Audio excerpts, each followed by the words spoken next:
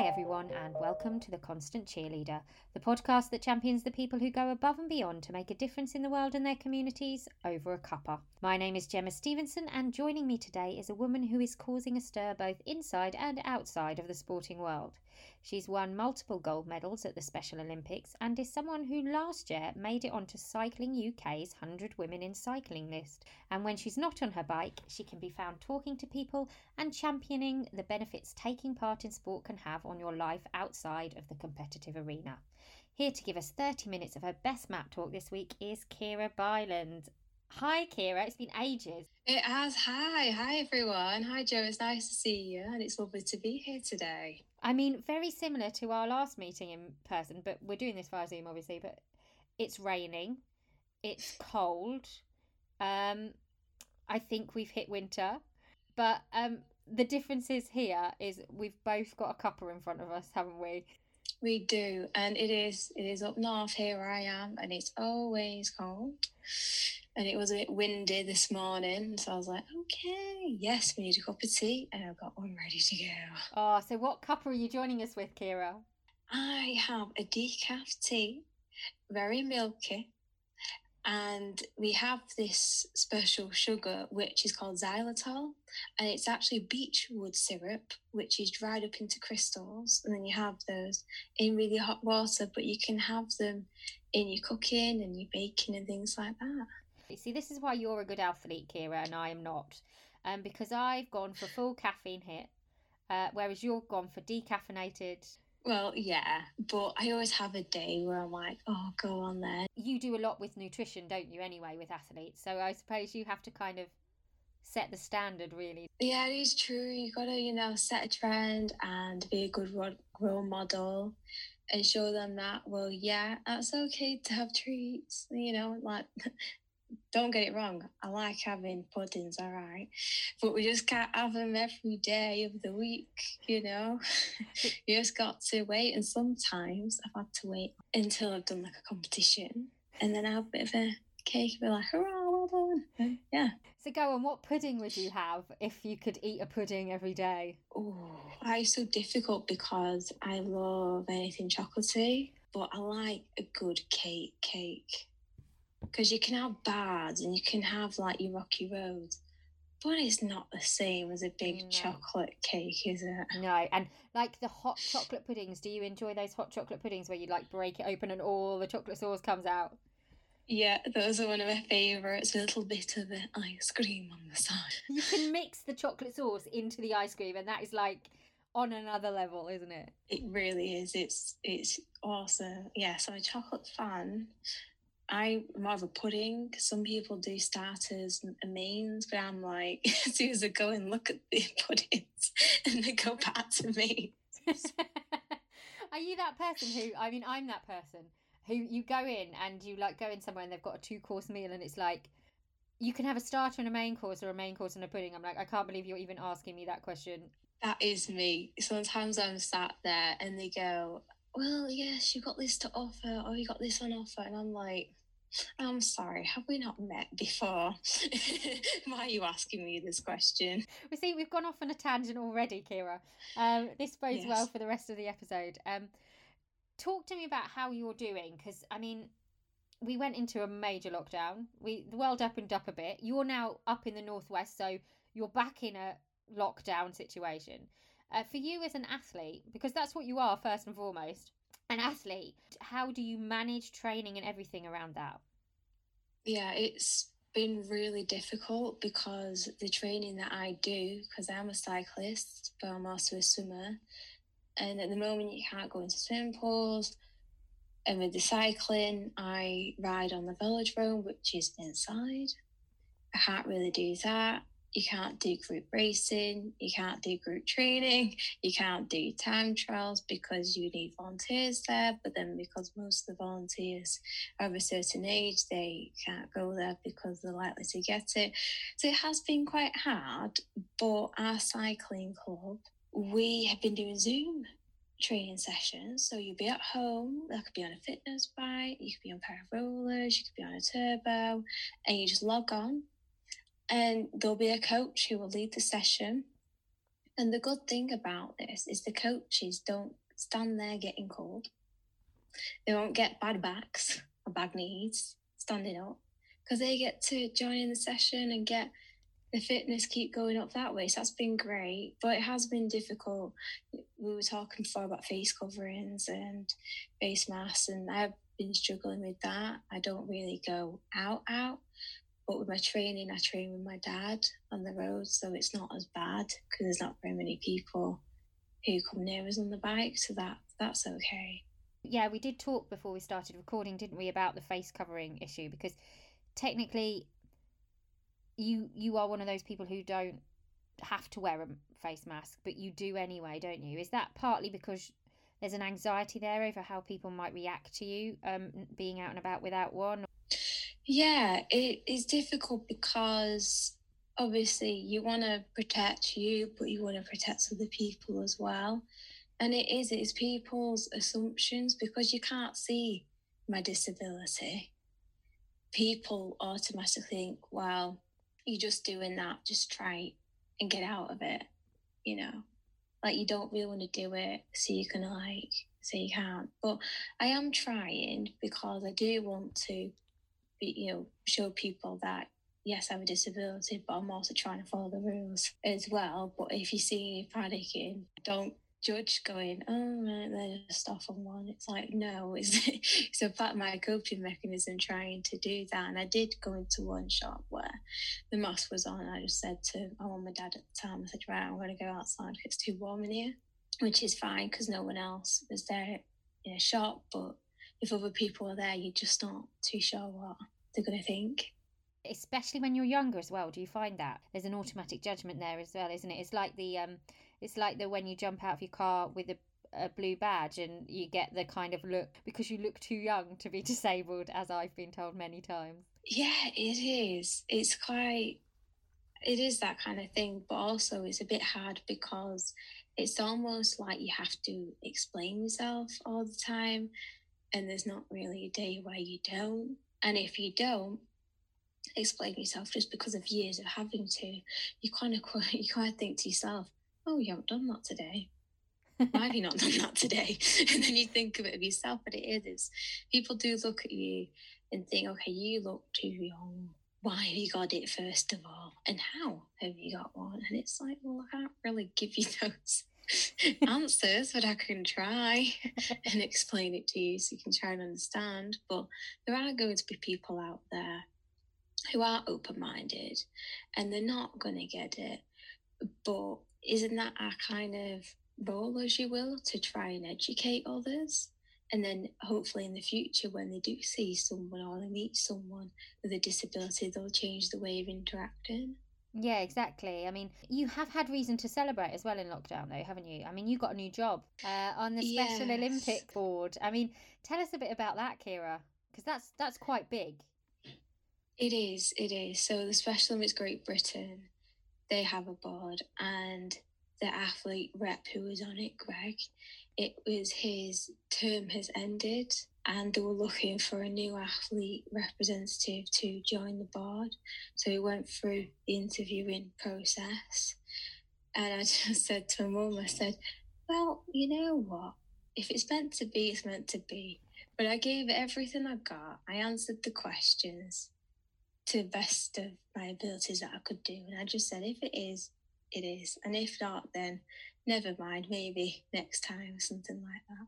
And then I did get a call and I was so shocked. I was like, what? I was like, you're joking. And they're like, no, it's very true. So yes, I'm the athlete rep of a Special Olympics Great Britain board. And it's very nice because we get to work as a team. Everybody has different skills that they bring to the board. If you have some areas of improvement that you're not too sure about, so there's some things that you're not great at or you're not the best at, it doesn't really matter, because I'm sure there's going to be somebody on the board who does that as a strength, and you work together as a team. I mean, you say you were shocked, Kiera, that this happened, but you've been on the radar of the Special Olympics GB guys for a long time, not just for what you've achieved at the Special Olympics yourself as an athlete. I mean, probably something that the listeners might not know is kind of your story to getting to where you are. I mean, for you, taking part in sport at first wasn't about getting gold medals, was it? Taking part in sport was about something so much bigger.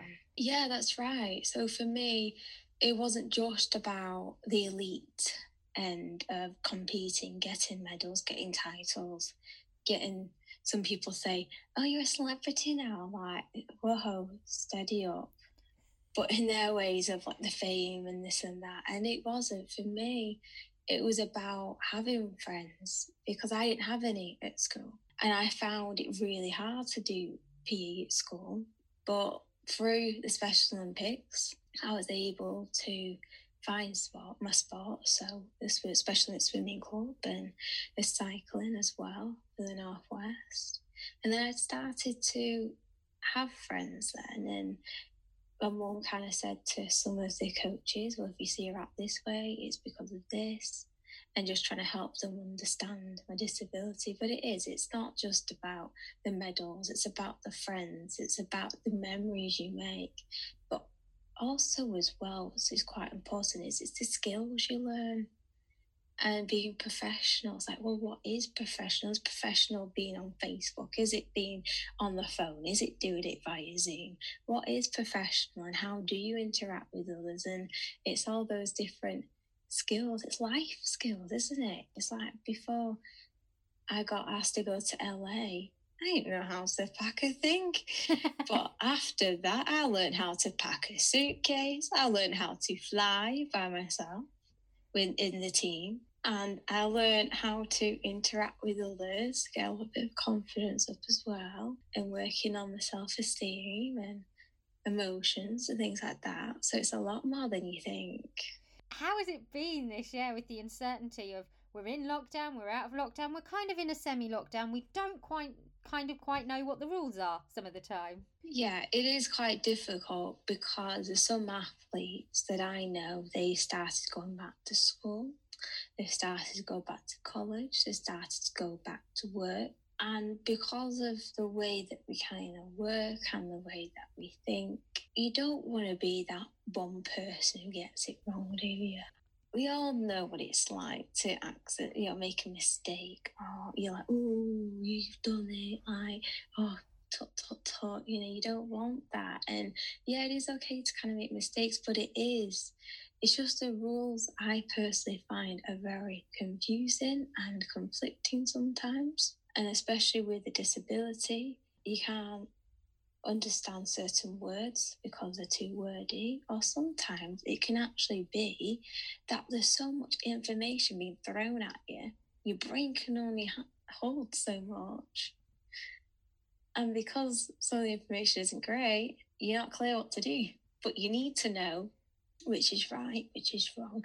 Really shouldn't be doing this, but you can do this, just because it helps you focus. But it is confusing, and I know social media and people are trying to help, but it doesn't kind of help. Sometimes it just can make it a bit worse. This pandemic has happened in the age of social media, and if you literally, you just have to go onto Instagram or Twitter, don't you, and you have so many different interpretations of the rules, and sometimes it's not the best. No, it's not, but you just got to do the best you've got, kind of thing. It isn't great, but there you learn the skill of resilience. Because I was talking to someone the other day about the grades coming out, GCSE, A levels, university, and I just said, it isn't fair, but doesn't that kind of show the students the skill of resilience? Mm-hmm. Because it can show them that, yeah, you've worked really hard for this, but well done. If you don't quite get it, the world isn't going to end. You can always try this path, and it's showing them different skills that you actually learn. And I do think that people have learned the skill of how to be tolerant and how to be resilient. And some people learn those skills if they're at school or earlier on in life, but maybe we're all relearning skills that we've learned when we were younger. Yeah, I know, because sometimes life can get in the way, can't it? And you kind of go, oh yeah, I remember how to do that. Talking about moving towards the future of your competing? I mean, there has been a blow. I mean, the good thing about the Special Olympics is they made the decision early on, didn't they, that just hosting next year's games wasn't going to be possible, and they chose not to kind of mess you around and say keep you going and saying it's still going. But then there's issues now of where it's going to be hosted, isn't there? Because it was meant to be in Liverpool. We know now it won't be in Liverpool, but we don't know where it's going to be. Yeah, it was a really hard time for our athletes because with the sports and with the competitions and training, our athletes like to know step by step what's happening. And because of the uncertainty what happened, obviously Special Olympics, they want to make sure that their athletes are safe and they're keeping well and trying to handle people's expectations of the competition. And yeah, they were working with Liverpool, so it is disappointing. I, as an athlete, disappointed because you've got that goal, and for me it's quite difficult to train just to train. For me, I need to have that goal to be able to train up to, so then I'm ready, I'm at my peak to then go and compete. So yeah, athletes were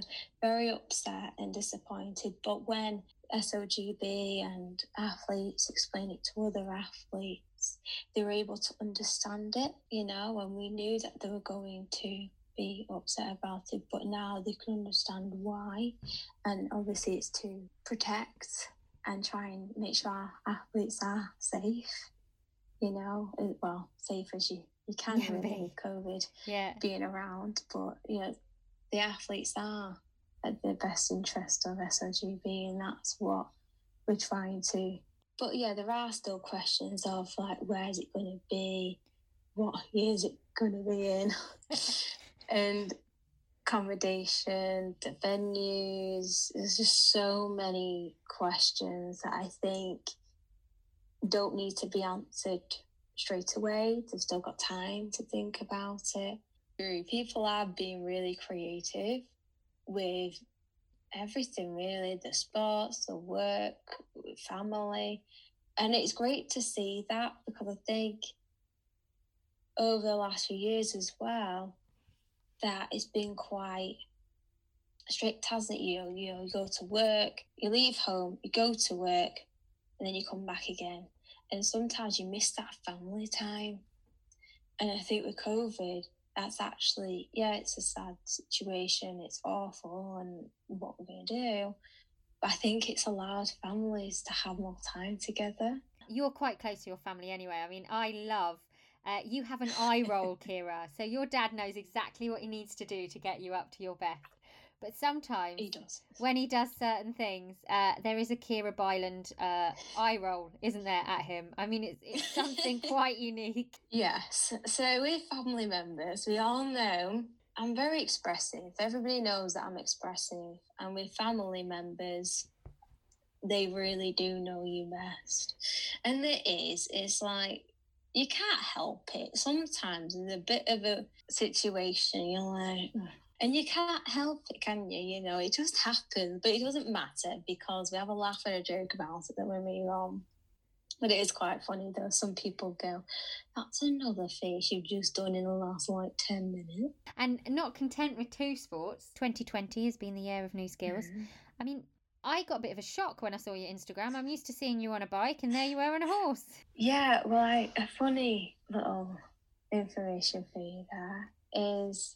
I used to do horse riding, but so in 2015 with the games, Los Angeles Games, I used to horse ride before all that. And when I found out I was competing in cycling, I stopped the horse riding so I could focus on the cycling. I still did a bit of swimming, but it wasn't very much of the swimming. I used to do actually lifesaving. I used to compete in lifesaving, and so I had to stop that as well so I could go and train for the games. So a lot of people don't know. I don't really say give up, but in a way it kind of is. It's kind of putting some of your hobbies on the back burner, really, aren't you? So I could focus on that.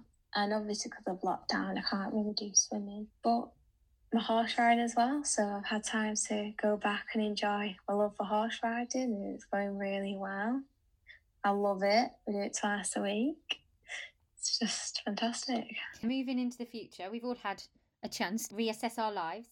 Yeah. I mean, you do public speaking where you talk to young people about getting involved in sport. You do cycling, you do swimming. You now have rekindled your love for horse riding. Is there a plan of action to kind of make sure you can still keep all of these things up, or will it become, okay, the world's kind of returned to a normal, I have to go back to focusing on this one thing? I think I'm going to try and keep everything I am doing. It's a nice balance to have. I'm going to add another skill to your set of already impressive skills now. I'm going to turn you into a cheerleader.